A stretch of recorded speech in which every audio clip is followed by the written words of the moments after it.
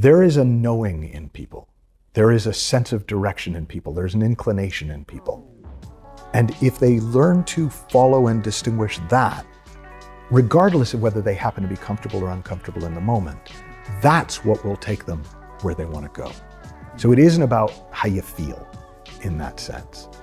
It's just about, am I doing what I'm drawn to do? And we just underestimate the power of that. And here's my theory. This is just a theory.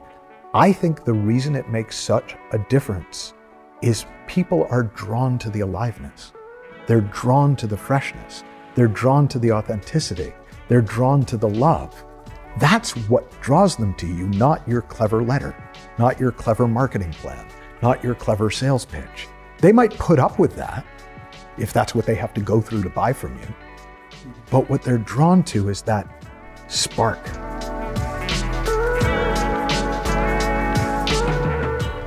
Hello and welcome to the EverCoach podcast, the online destination for a coach that wants to create a positive impact in the world and make good money along the way.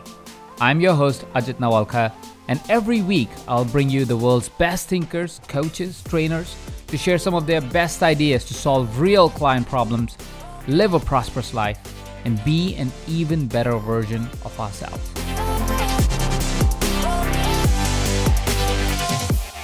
Hello there, and welcome to this week's episode. Today I have Neill. Neill is a master coach. He's the author of Super Coach. He's the author of Inside Out Revolution. If you have ever considered the approach, the philosophy of 3 principles, you have heard about Michael. 3 Principles is a unique philosophy of coaching that Michael really talks about in our program, Impacting Leaders. And today, I brought him on to talk about how simply he was able to build his career as a coach. He's been at it for over 20 years, and he's probably one of the most sought-after coaches by executives and leaders. He's an outstanding trainer himself, and what really will fascinate you about this conversation is he will show you how very simply a lot of things that are in your head are actually not true in creating a powerful, successful, and wealthy and prosperous coaching business. Which is why I'm super pumped and excited to bring in Neill. Now, before we get started, I want to remind you that if you are somebody that is wanting to impact businesses and be able to create change out in the world, you want to consider looking at Certified Business Coach by EverCoach. We're releasing this new certification only for the next couple of weeks. This is your opportunity to go check it out. I invite you to go over to evercoach.com/CBC. evercoach.com/CBC. This is where you'll find all the details about the program. Now, without further ado, let's welcome Neill. Thank you very much. Nice to see you. I you. am so excited to have you on the pod. Cool. Let's talk a little bit about business. All right. So one of the things that I have absolutely appreciated, and I've shared the story with you before, is how amazed I was on the simplicity of the first coaching book that I got introduced you to with, which is Super Coach. And then, of course, I was mind blown by the Inside Out Revolution. Mm-hmm. How did you get started in the business of coaching? And let's have that conversation of you starting with the whole dialogue around NLP and the stuff that you did before. Yeah. Well, so back when I was learning NLP, it was taught for therapists. So even though I never was interested in being a therapist, I trained in NLP for myself, and then I thought, I guess I'm supposed to be a therapist. So I set up, and I remember my first, therapy sessions, I kind of specialized in helping people through panic attacks and phobias and all that. And I got to a point where I really didn't like charging people money who were in pain to get them out of pain. I respect it as a field, but it didn't sit with me. I was never going to grow a big business doing it because I felt bad. I was like, if people need help, I want them to get help. But when I found out that there was this profession called coaching where you could help people who didn't necessarily need your help, but could do better with it, who were already doing well, but could take things to another level. For whatever reason, that sounded like a great idea. And I knew that was a scalable business model. It was like, there was, if I'm helping somebody make an extra 10 million or 50 million or 100 million, I have no problem being paid. If I'm just helping somebody who's in pain get out of pain, I would do that for nothing. And so it just made more sense to me, even really as a kid when I started out, that, okay, here's a business model I can get behind. And that was when I started coaching back in the early 90s. That's awesome. And if I was to, so what we talk about at the Business of Coaching podcast is, firstly, we always like to start with what was that personal transformation that happened that allowed you to really question how you were doing business or what the business even was, like kind of some paradigm shift or reality that changed. There've been a few. The reason I'm laughing is because it's kind of embarrassing that I didn't really actually consider myself to be in business until about 2015, even though I've been doing this since 1990 and I'd been making millions since the mid 2000s. I still didn't think of it as a business. Like, it was just like, in my head, business was this thing that other people did.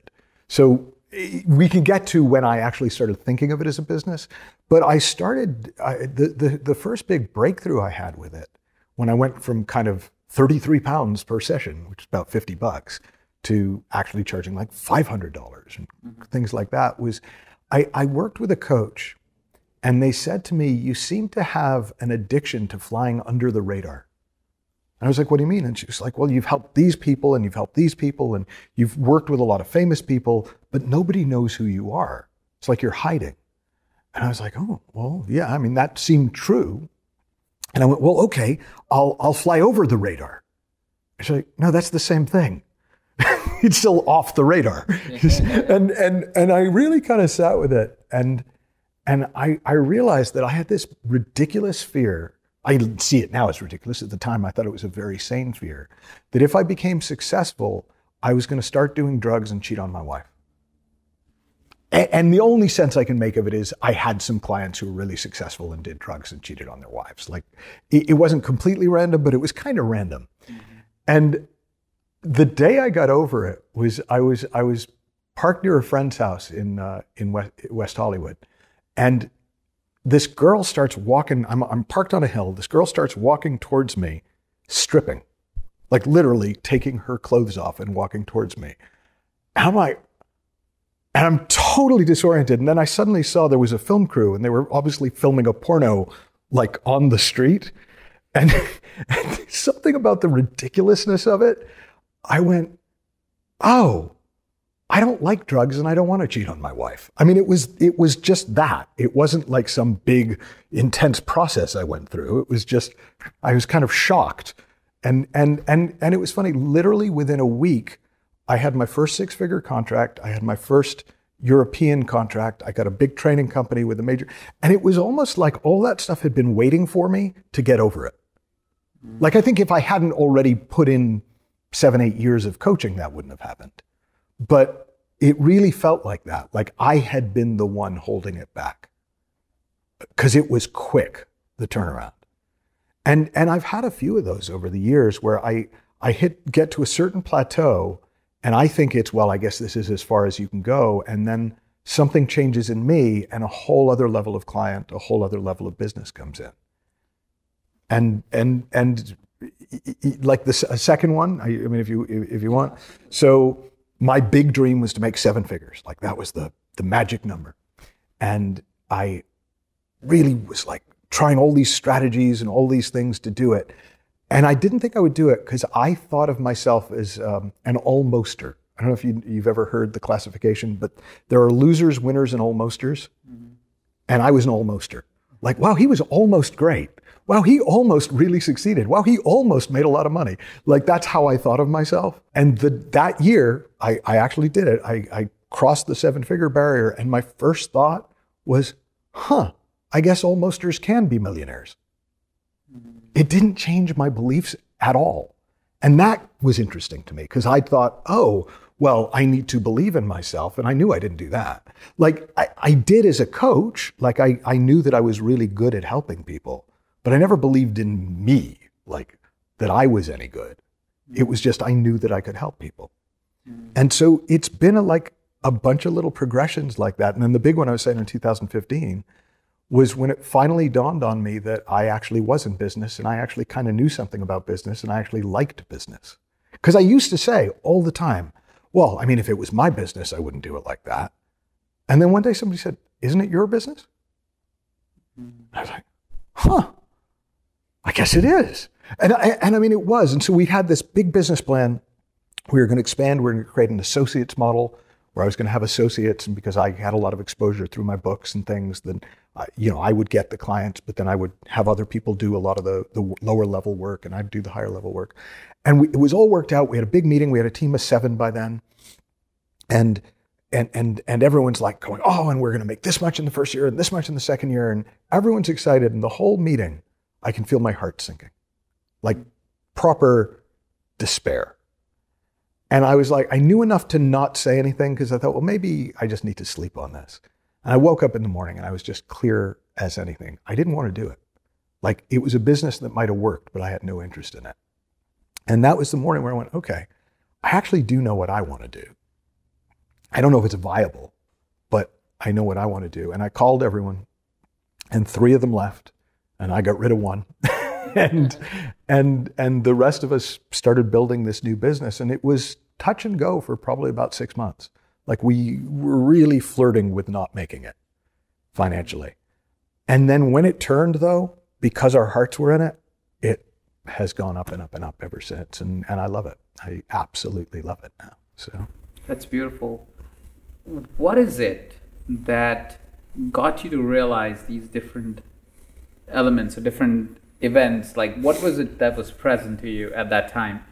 What I hear you say is there were, of course, personal transformations that led to a business transformation, right? There was personal realizations that led to a business realization. What is it? If anybody that's watching and listening right now, right? They're going, that's great for Michael.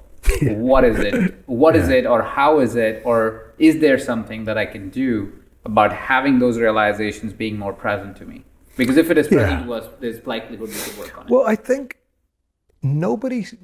almost nobody believes that you can do what you really want to do, follow your inclinations, and be successful. Everyone thinks if you want to be successful, you got to put your inclinations aside and follow the formula. And there's a lot of disagreement about what the formula is. And there's plenty of people selling you the formula. But you got to find the formula and follow the formula. And that's why I thought I hated business, because I thought business looked like other people's formulas. And I never wanted to do that. And I feel like I was the last one to the party. Like I was so slow to get that, well, why don't I just do what I really want to do and think is a good idea? And if it doesn't work, at least I'm going down with my own ship instead of going down on somebody else's. And so that's the thing that I think I would encourage anyone who's trying to go to the next level, whether that's 0 to 60 or whether that's, up and up and up, is what would you love to do? Like you got a reasonable shot, because if you love it, you show up different. There's a different energy behind it. If you are in love with what you do, there's not a rush. Like I remember going on a course for coaches that, on building your income and building your practice. And it was, I got it 15 years ago. And I remember my goal was to make my income from the previous year in the first quarter of the year I was doing this program. I thought, good, big, aggressive goal. And I got so stressed that first month trying to work as hard as it was going to take to do that I was like, what am I doing? And I realized I so hated selling and building a business that I was trying to get it over with. I thought, God, if I can get this over with in 3 months, then I get 9 months off before I have to do it again. And so that made no sense to me. Like once I realized that's what was going on. And so I went, okay, what if my goal was to fall in love with growing my business as much as I love coaching? And once that happened, it wasn't a rush. And in fact, I did make the previous year's income in about 7 months, but it was fun because I was in love with it and not dreading it, trying to make myself do it, trying to force myself to do it. Like this problem for me with motivation and discipline and holding people's feet to the fire. It's like, if you're doing something you love, you don't need to do that. Like nobody has ever had to threaten me to get me to sleep with my wife. It's like, we're good, right? But all this stuff about business, it's like, no, you got to do it. You got to work it. It's like, it's exhausting before you even do anything. And and I guess that's just the thing that to me I've learned is the universe is a lot kinder than we think. And actually it responds to love. It responds to enjoyment. It responds to the creativity that comes when you take your time, as opposed to the desperation of gotta get there, gotta get to the next level, gotta get to the next level, gotta get to the next level. And I just, and maybe it's just getting older as well, but I realized at a certain point, it had gotten so stressful that I said to my wife, look, I will do this until we hit this level, and then I'm quitting. I'm gonna go try and write fiction or something, but I'm not gonna work past that point. And then I again had that, well, wait, something's wrong with this. And then it was like, oh, well, what if I loved it? What if I did it in a way that I loved? And so I've been obsessed with sustainability for the last 7, 8 years. And I'm only doing things that I think I will want to keep doing or could keep doing, as opposed to things that will get me to the next level and then I can decide. Mm-hmm. And it's like I've lost the love of the push, but I've fallen in love with the updraft. It's beautiful. I was just lost in that conversation for a second because I was like, wow, that's beautifully said, and I didn't want it to end. So I wanted to keep talking. But if I was to ask a question that maybe for individuals who are just starting out, or individuals that are still in the push, or are taking business from that approach. Consider me. I take it from that approach as of now in my life. And I will definitely consider what you just said. What would you, not necessarily what would you say, but what would be your thought for somebody who's starting out, somebody who's in the push, somebody who's trying to get to the next goal, to consider, to advise, if nothing else, to go, hey, why don't you think about that, and that would help. Are we talking business generally or coaches? Business generally as well. Well, no. So in business generally, see, somebody could hear what I just said and went, oh, I'm not supposed to push. Hey, if you love pushing, push your ass off, right? It's not about you should be more gentle or you should go slower or not necessarily. Like going fast is really cool too, if you're into it. So the biggest thing is to stay with yourself over the right way. I always remember when I was a kid, we used to go hiking a lot and we'd stay in these mountain cabins. And I always remember I was probably 6 years old, and they taught us the right way to make beds. And they said, there's the right way, the wrong way, and the AMC way. And that always kind of stuck with me. And it's like, I think it's the same with growing a business. There's the right way, the wrong way, and your way. And the right way is not going to help you, and the wrong way is not going to help you, but your way will, because you'll go on a learning curve. And even if your way is stupid to start with, it won't stay stupid. So it really is just stay with yourself. Keep checking in. Not how am I doing, but am I loving it? Does this make sense to me? If it doesn't make sense to you, why are you doing it? Well, Ajit said to. Well, Michael said to. Well, no, please God, no. like if it makes sense to you, do it.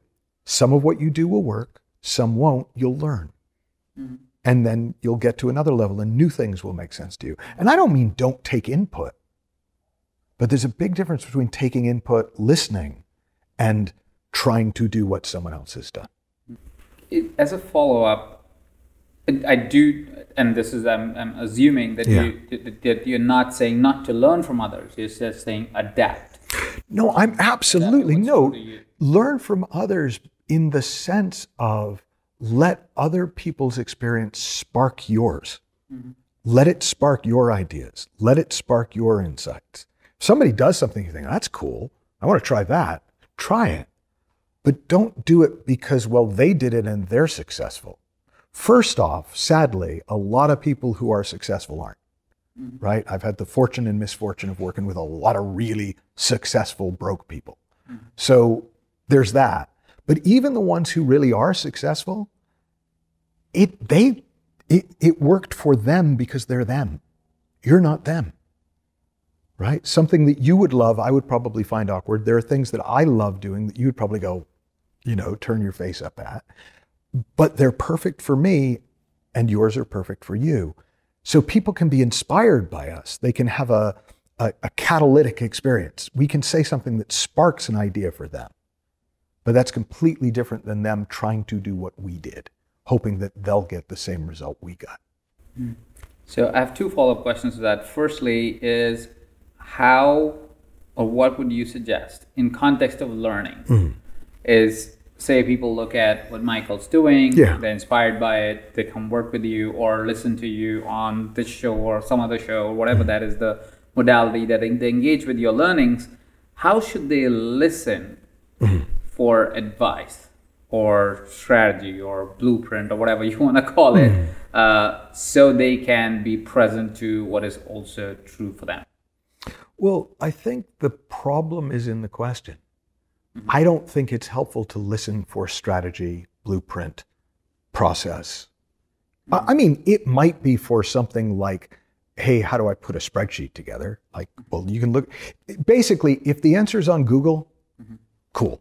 Like, then there's a strategy. If every Google entry is pretty much the same steps, like, you know, I was trying to figure out how to get a screenshot on my Mac, perfect, follow a strategy. But if it's how do I grow my business? How do I get more clients? Things like that, strategies and blueprints take you in the exact opposite direction. Because you're not checking in, well, what makes sense to me? What would I like to try? What kind of sounds fun as opposed to horrific and maybe I could make myself do it once, but if it doesn't work, I quit. So it's a different, you're listening for something else. You're listening for your own insight, which might be sparked by your story, might be sparked by my story, but it's never going to look like my story because you're not me and I'm not you. And like we live in separate realities. That's cool. That's why it's a rich and varied world. You know, I talked to Tim Galway, the inner game coach, and he was telling me about that when he works with golfers, one of the questions that they'll often ask is, hey, I hit a perfect shot on the third hole.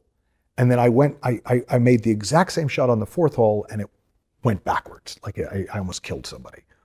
And he said, well, what do you mean you did the exact same thing? And he said, well, I set up the same way. I had the same thought in my head. The same angle, the same speed. Like I made sure it was exactly the same. And what Tim always asks him is, he said, well, on the hole where you hit the great shot, were you trying to repeat what you had done on a previous hole?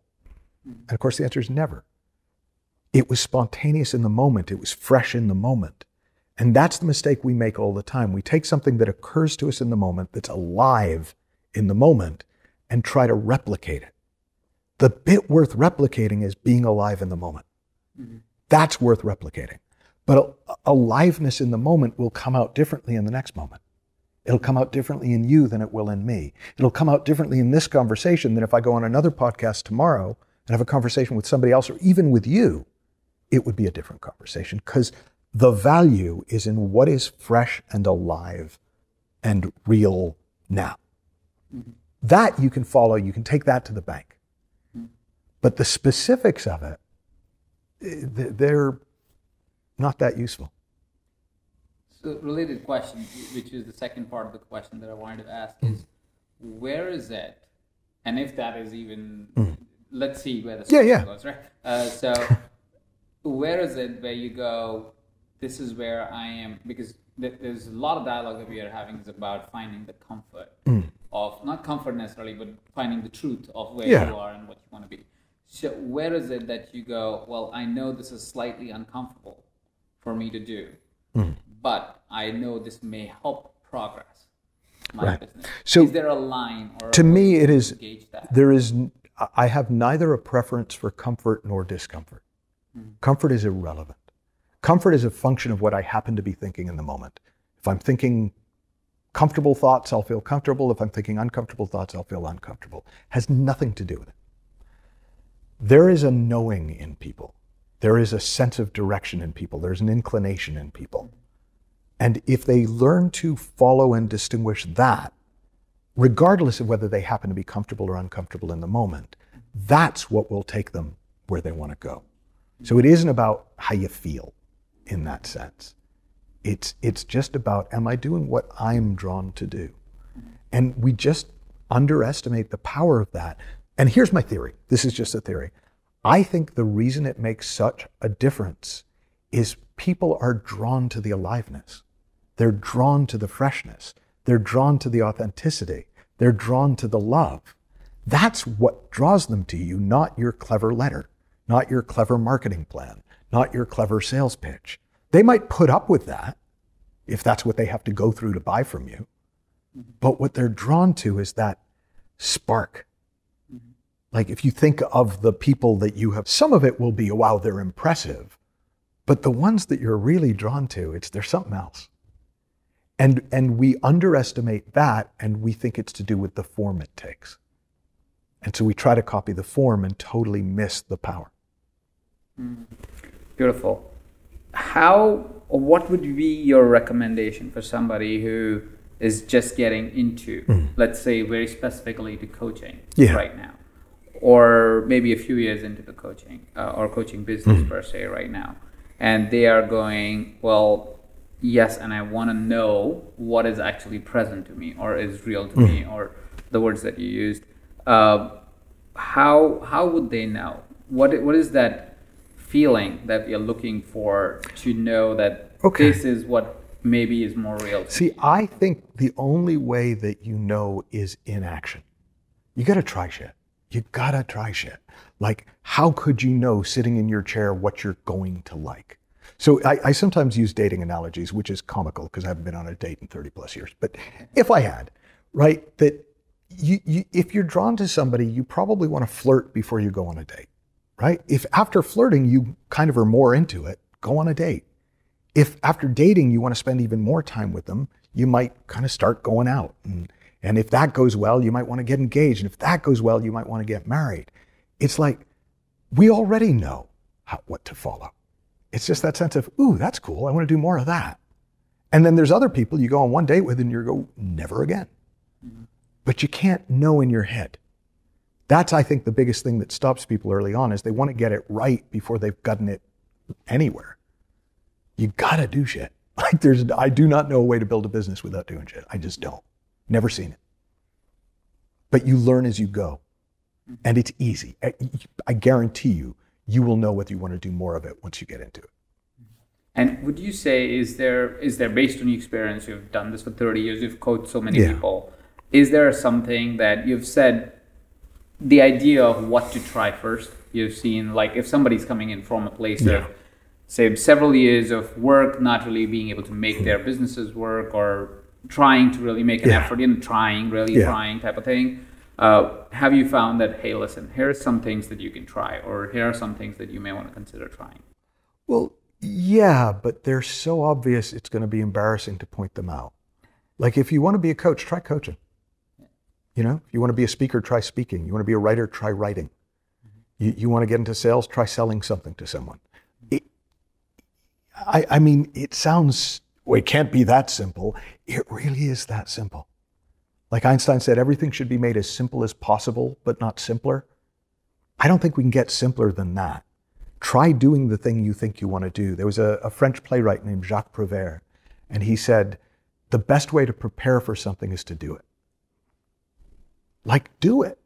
If you don't like it, you can stop. But people spend years getting themselves ready to choose what to try to, like that's why nothing happens. Get in the game. Until you are in the game, you have no clue. I love watching football. You know this, I'm obsessed about watching football, right? I played it.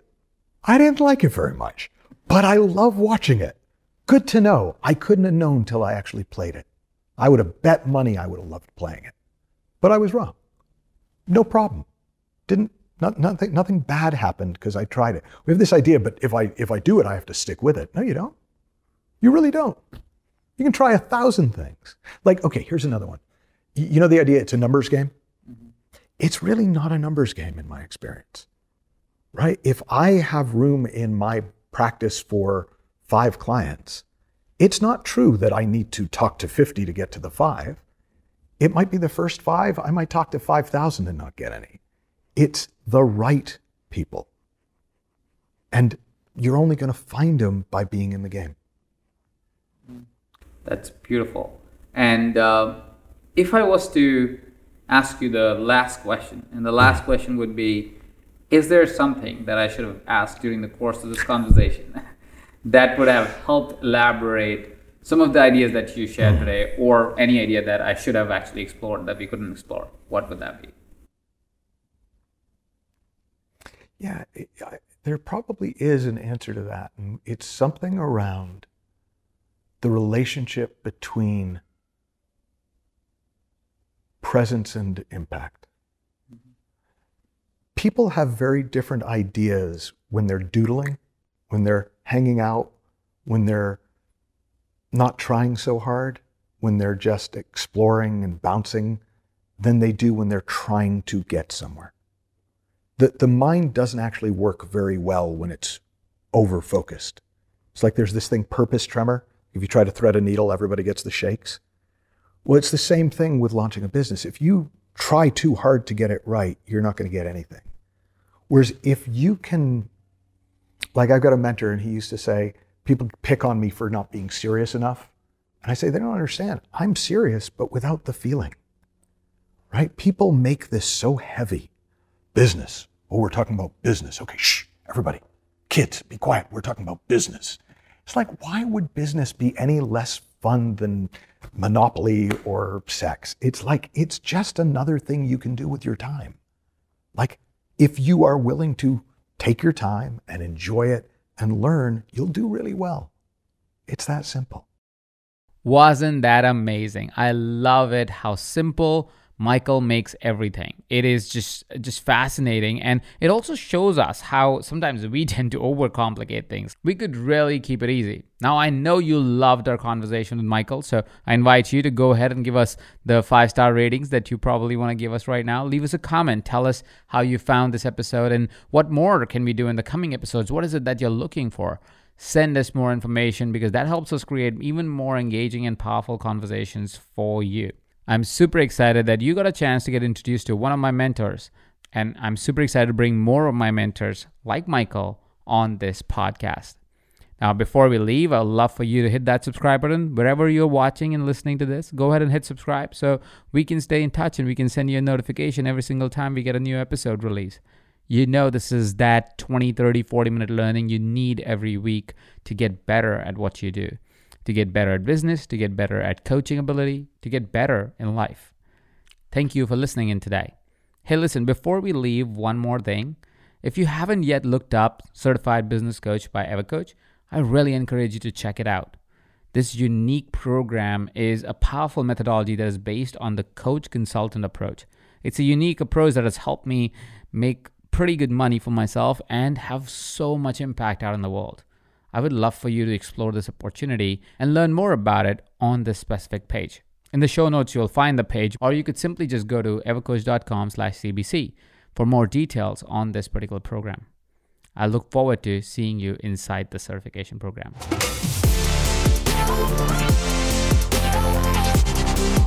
I am your host, Ajit Navlakha, and every week on the EverCoach podcast, I will bring the world's best thinkers, coaches, trainers, to share some of their best ideas to solve real client problems, live a prosperous life, and be an even better version of ourselves.